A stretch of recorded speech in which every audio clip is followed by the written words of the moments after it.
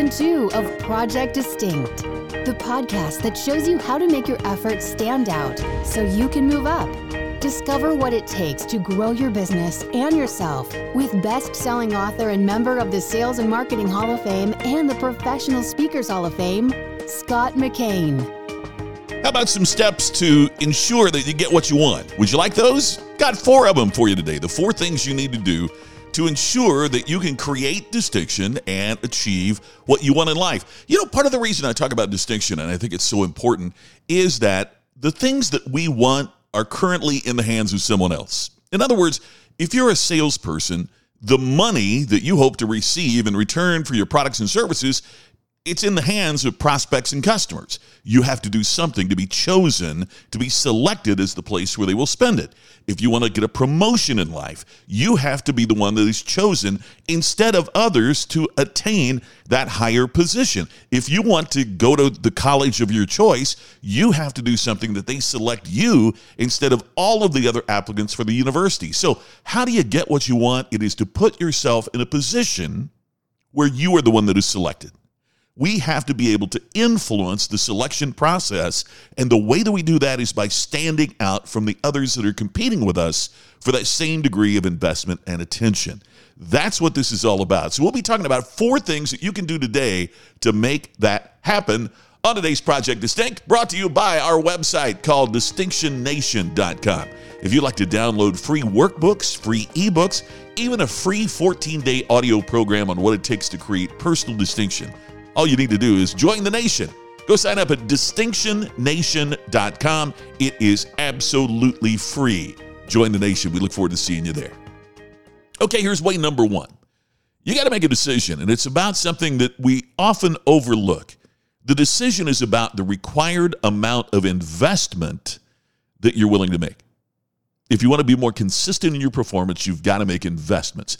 I'm not talking about financial investments, although you may decide to invest in tools or technology that improves your personal efficiency.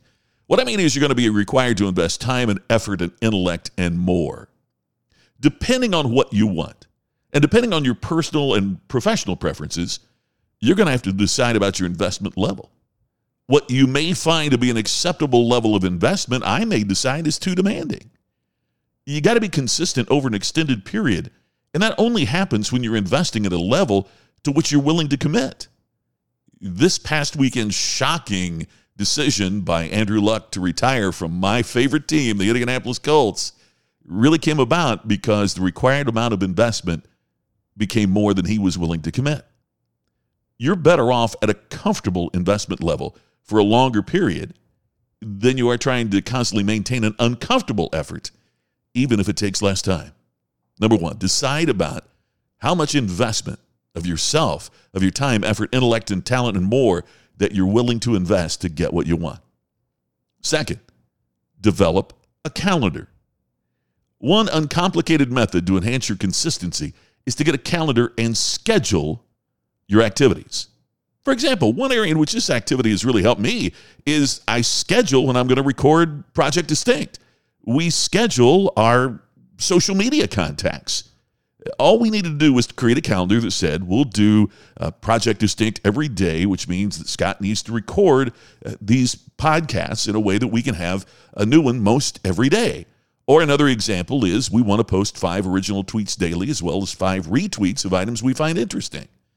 So we got the technology through Buffer and others that allows us to schedule the postings around the timing that we determine. We're able to constantly achieve our goals. Now, notice this synchronizes with the importance of making decisions about what you want. We're specific in what we want to accomplish, realistic in terms of how we're going to achieve it as a result, and we've written it down on the calendar. Third, select an accountability partner. This is a step where I cannot cite research behind the principle explaining why it works, but I can assure you it does. Just having somebody who requires that you report on your activities to him or her will help you maintain consistent performance. You'll find you'll hold yourself more accountable if someone's going to be asking you if you kept your word. So 3 suggestions for selecting an accountability partner are, number 1, have specific predetermined times to touch base. If you both agree that you'll connect every Tuesday at 3 p.m., for example, it'll become a ritual that you'll both schedule and uphold. But if you're lackadaisical about your timing and contacting each other for some reason, you'll soon find you're inconsistent in those efforts. Second, challenge each other, but don't condemn. Your commitment to each other is to hold each other accountable and to reassure and challenge each other to achieve higher levels of consistency and performance. But it's not to overly criticize or condemn your accountability partner. Keep your comments uplifting and encouraging. You can help your partner do a better job if you give him or her in advance the insights that they might use to inspire you to higher levels.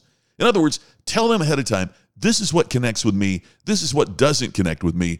Over the course of our accountability partnership, this will help elevate my performance. I'll give you an example. A financial service professional related to me that his accountability partner provided the challenge necessary to get him to agree that if he didn't make 25 prospecting calls, he would contribute $250 to Hillary Clinton's campaign. Now, the financial advisor said, I don't like her politics or policies, so that was motivation enough to move me to make all the calls. Third, be willing to give as well as receive. When you select an accountability partner, make certain that you've chosen someone that you can receive encouragement from and that you can provide it for them as well. There's a reciprocal nature to accountability. It doesn't flow in a single direction.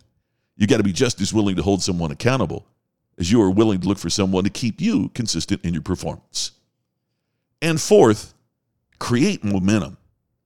I'm a rabid sports fan. I can tell you that the expression, the Big Mo, has been around for ages. Play-by-play broadcasters, as long as I can remember, have loved describing what happens on the field or court when one team is able to change the momentum in a game from the opponents to themselves. This is for a critical reason. Having momentum evidently increases the likelihood of success. If it didn't, it would not be so important for the announcers to describe it or for the team to try to seize it. Now, sports analogies are frequently overused, but this is an area where it has very relevant application. Momentum is the force and power gained from movement. A train sitting still on the track doesn't affect a thing. But when it gets rolling, however, picking up speed and moving rapidly, gaining and growing in force and power, imagine the impact it has when it collides with another object. As you strive for achievement and greater consistency, you're going to find much the same thing. Building momentum is critical. If you have it, you'll find it easier to maintain consistency in customer relationships. Customers will tell their friends, do more business with you, and improve their engagement with you. As a result, your business grows. Guess what happens? Your momentum is enhanced even further. If you don't have momentum, it's difficult to initiate. Try to envision the concentrated effort it takes to get that train started and moving down the track. This isn't to imply that you haven't already been working hard. For many of us, a lack of consistency is not the result of a lack of effort, but of a lack of focus. So what we have to do is to focus on what we want to achieve. And then as we do that, to decide about the required amount of investment, to develop a calendar and schedule what we're going to be doing, to select an accountability partner to hold their feet to the fire and make sure that we do it, and to create momentum through the actions that we take and the progress that we make. When we do those things, we'll move closer to what we want in life and in our jobs and in our careers, in our organizations, and we move a heck of a lot closer to creating distinction. And that's all for today. Thanks for listening. And as always, thanks for subscribing and sharing to the podcast. I look forward to talking to you again tomorrow on the next new Project Distinct. You've been listening to the podcast to help you create distinction so you can stand out and move up. Project Distinct with Scott McKain. To have Scott become your virtual coach and to discover more distinctive resources, check out DistinctionNation.com for free videos, posts, and more.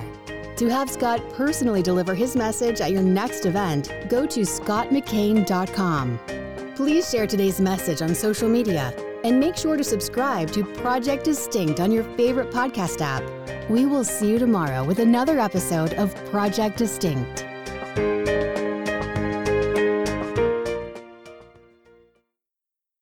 This podcast is a part of the C-Suite Radio Network. For more top business podcasts, visit c-suiteradio.com.